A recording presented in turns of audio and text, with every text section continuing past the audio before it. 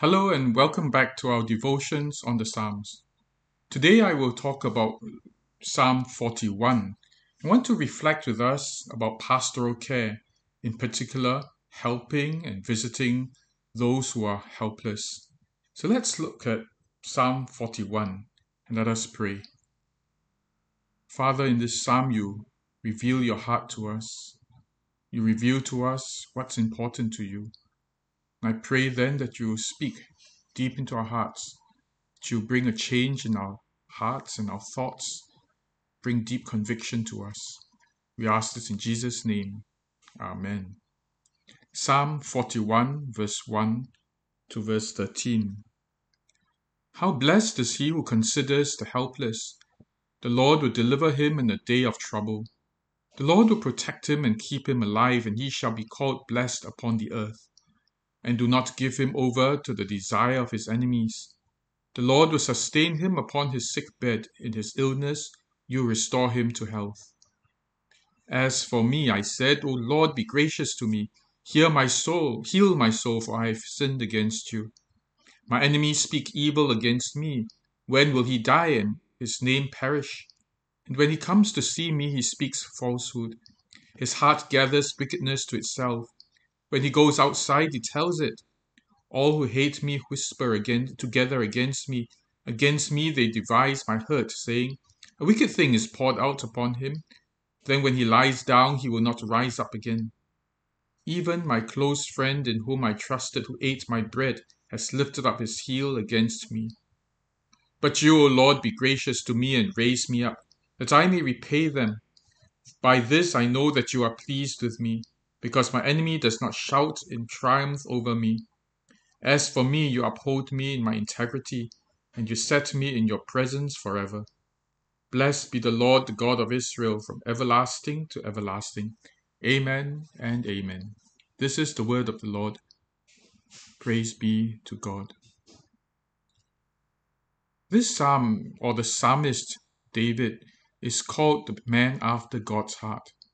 And therefore, very often, his psalms will express what God feels, because he feels the heart of God. And therefore, as he expresses what's in his heart, he also often, almost all the time, expresses what's in God's heart. And as we look at this psalm then from verse 1 to 3, the psalmist talks about those who consider the helpless as blessed. David was saying that the ones who consider the helpless are the ones who are blessed. And this in a way shows God's values. What is important to God? What is very important to God are those who consider the helpless, those who care for the helpless. And for those who care for the helpless, the Lord will do many things. He will deliver him in the day of trouble, will protect him, will heal him, will bless him, will sustain him. The Lord truly watches over and cares for those who are helpless, particularly perhaps those who are sick, those who are infirm, those who are locked in and unable to go out. It reminds me of the passage in the parable that Jesus told of the sheep and the goats in Matthew chapter 25, that those who visited the ones who were sick, visited those in prison, are blessed by the Lord. The Lord treasures or values those who care for the ones who are helpless, who are sick, in hospitals, locked at home, the ones who are aged, who are locked away from others. And God cares for them and cares very much about those who do care for them. In this case, David was also talking about his situation. David, perhaps in his own illness, began to realize the plight of the helpless. From verse 4 to verse 9, he talks about the plight of those who are helpless himself. He had experienced so much pain even as he lay sick in bed. Perhaps after experiencing all that, he realized that the ones who cared for the sick really were doing a great job, an important job, and therefore God would bless them. You see, when David was sick, he felt the whole impact of what it meant to be ill, what it meant to be infirm. He begins by saying in verse 5, "My enemies speak evil against me. When will he die and his name perish?" We don't know much about which enemies were hoping that David would die. They were not the ones who were killing him, but they were sure glad that he was ill and that he might die. The reality, though, even if we haven't gone through a situation like that, we don't have that many enemies. The reality is that when we die, we are forgotten. Very often, we are forgotten even before we die. For all the good work that we have done, for all the times we have helped others, for all the wealth that we have accumulated, all the grand things that we have done, even as we lie sick in our sick beds, we are beginning to be forgotten. Think of the many people who have done great work in their old age. Few people even remember them, much less celebrate their life or their accomplishments. In my previous church, I used to journey with a widower. And this widower had been a very dedicated doctor in his youth. He didn't earn very much, he didn't ask for very much. In fact, he lived in a simple house. But the things that he did, the discovery, scientific, medical discoveries that he made at his time were cutting edge and made a great difference to the health of many in Singapore, especially the poor. And yet, as I journeyed with him, I discovered his great loneliness. Occasionally, but only occasionally, like once in 50 years when the hospital celebrated their anniversary, his name might have a little mention of what he did. But this man had done so much to help the poor, yet so little is remembered of him. But it's not just being remembered and leaving a lasting legacy. Few of his colleagues, few of his patients, few of anyone even thought of him. He was, by and large, a forgotten man. Perhaps he did not mind it so much. I mean, he wasn't there for all the fame.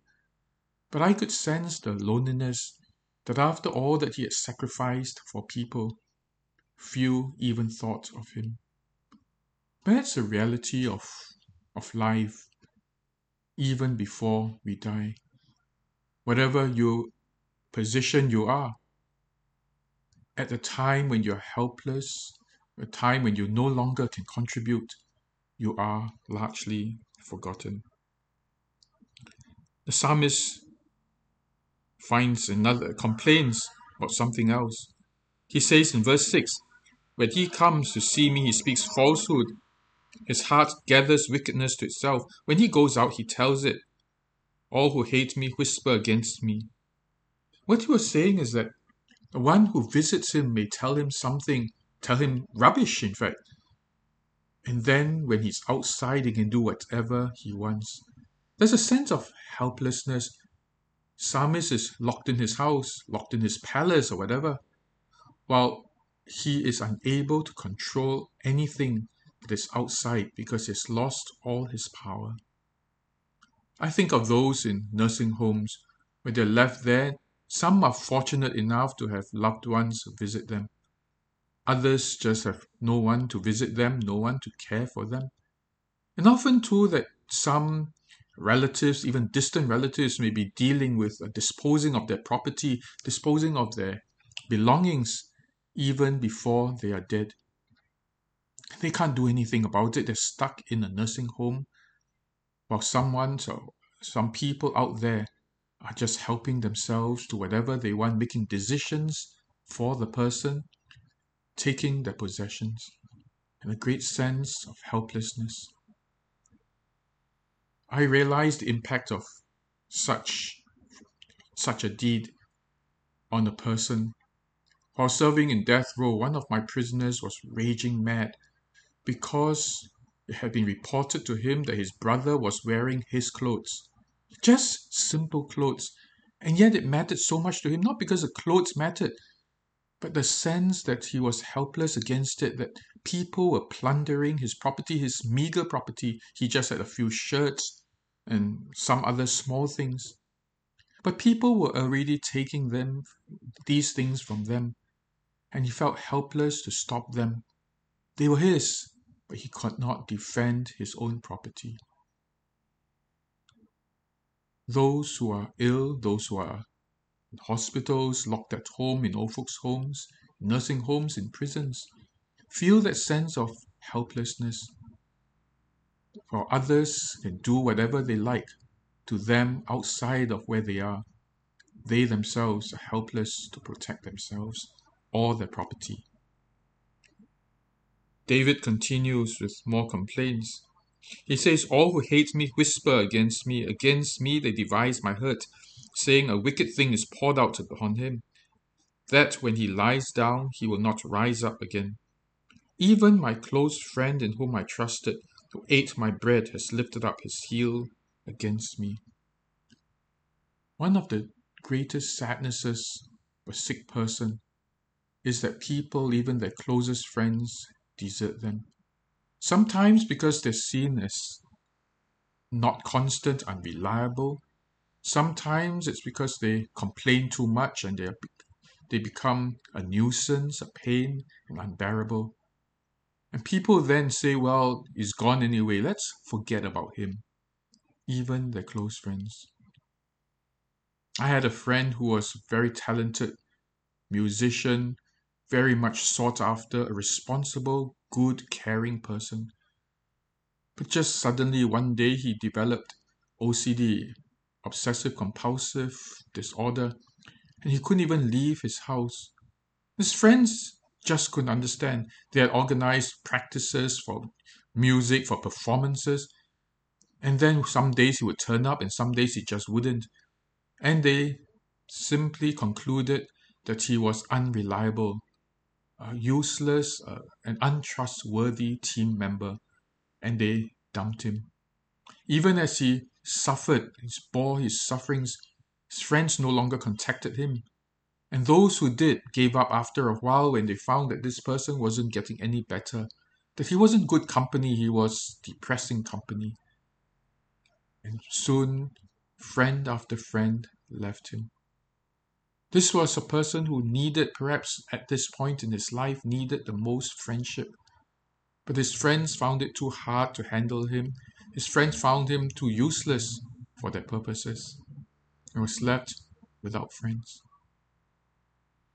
The psalmist experienced each of these hurts and pains as he lay ill. And as he reflected then, he realized how important it was for people to care for the ones who are helpless. What does it say to our church and us today? God tells us that it is important to look for, to minister to consider, to visit those who are helpless, those who are in nursing homes, those who are alone at home, those who are ill and unable to come out, those who are unable to come to church. I'm glad in one sense that some churches have organized visitation teams. That at least ensures that these persons get visited regularly. And it is the pastor's work to visit them, to serve communion.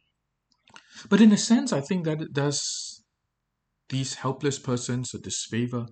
For one, I don't like the word pastoral ministry because it kind of professionalizes something that should be done by everyone.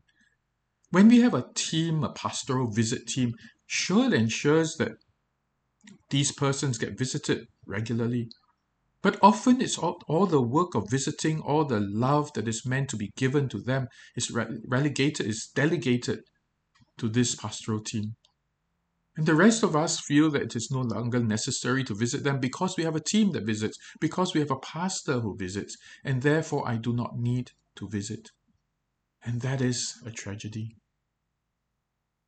It is also a tragedy when the pastor is seen as one who administers Holy Communion.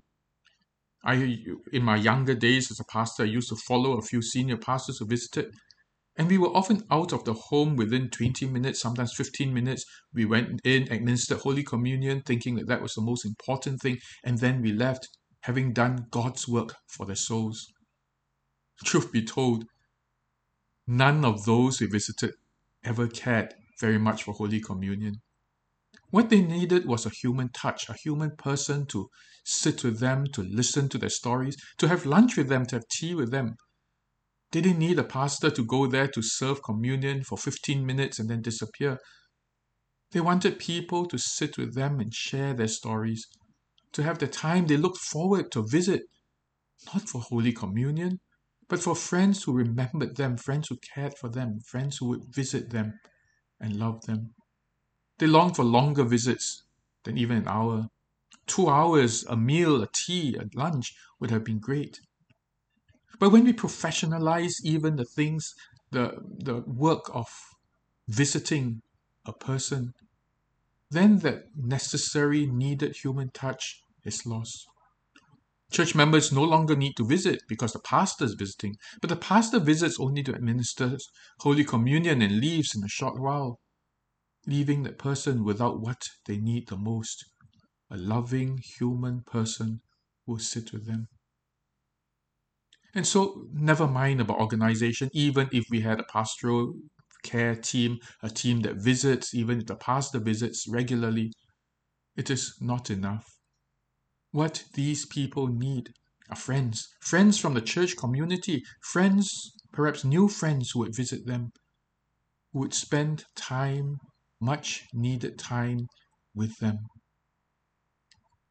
And so these days, I would say to all of you, when you visit someone, it's not just to say a quick prayer and to make a quick escape. Not to say, well, I'm too busy and, well, just a 10-minute visit will be good enough. But rather to consider the needs of the helpless. What they need most are friends. Friends who will visit. Friends whom they can look forward to coming to share life with them. I want to close with a story. At the foot of my block years ago, or well, sharing the same block years ago, was an old man. This old man would sit at the void deck at my block, next to this mama shop, and his table would always be piled up with bottles of beer.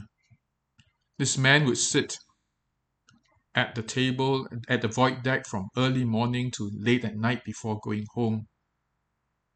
This was of course indication that home life was not happy for him. Otherwise he would be at home. But he would spend the whole day down at the void deck and only go home to sleep. This man was used to be a pastor of sorts or church worker, I found out. In short conversations, I discovered that he had served God in a pastoral role for a number of years before becoming disillusioned and then leaving the church. On 2 occasions, he waited for me at the void deck downstairs with bags of books, Christian books, which he said he no longer needed, and asked if I would take them. I took them and, of course, quietly disposed of them because they were such old books, they weren't of any use. But he was obviously a very pious, God-loving man at some point in his life. Every day as I went home, I would just wave to him. On many occasions, I felt a prompting to sit with him and just to spend time, not necessarily ministry time, but just sitting with him and chatting. But as I looked at my schedules and thought of the time that it would take to just sit with this old drunk, who wants to sit with an old drunk who complains all the time? I had so much work. And I would just wave to him and say hello, and then I would quickly rush off to my home to do my business. One day, on the second day of Chinese New Year, this man finally took his life. He jumped off our block of flats. In fact, what was most poignant and perhaps left a lasting impression was that he landed just a few meters away from me as I waited for the lift to go up. But what struck me was the question, could someone who had befriended him have made a difference in his life? All of us waved to him, and dismissed him and left, leaving him to his drinks, thinking that that was company for him. But if I had perhaps spend time just sitting with him, not necessarily ministering in the sense that we think of ministering, but just as a friend, listening ear, a voice that you could hear, a hand that he could hold, would that have made a difference? It's a thought that has plagued me, has bugged me for a long time, but has changed the way I think of ministry. Ministry is not about making changes in people, immediate changes, visible changes. It's not about visiting the sick and praying for healing. If the person doesn't heal, then we give up. It is about being a friend. And you really don't need a pastor or a church worker to be a friend. You need to be that friend. Which is why God says, how blessed is he who cares for the helpless, who considers the helpless. How blessed is he who sees someone who's lonely, someone who's struggling, who hears about someone who is shut in the house. Never mind whether the pastor is visiting or not, but who knows that this person needs more than a pastor. They need a friend, a constant friend who will call them, who will take them out for lunch perhaps, if they don't want it, to bring lunch to them, to bring dinner for them, but just a person whose visit they can always look forward to. Let us pray. Father, forgive us when we keep professionalizing things that should be done by us. When we hive off pastoral ministry, where even pastors visit the sick as though serving communion only, while each of these persons need friends. Open our eyes, Lord, each of our eyes, to see the ones who need friends, the ones who are locked in their homes, the ones who are nursing homes, the ones who are in hospital, the ones who sit at void decks, quietly, lonely, because there's no one to talk to. Open our eyes to see these things, because your eyes see them, and to you they are so precious, so that the person who considers their needs are also precious to you. Father, help us to know your heart, that we may love the way you love. I pray in Jesus' name. Amen. Well, thanks for joining us once again, and I hope that you have a blessed day. God bless you. Goodbye. Good night.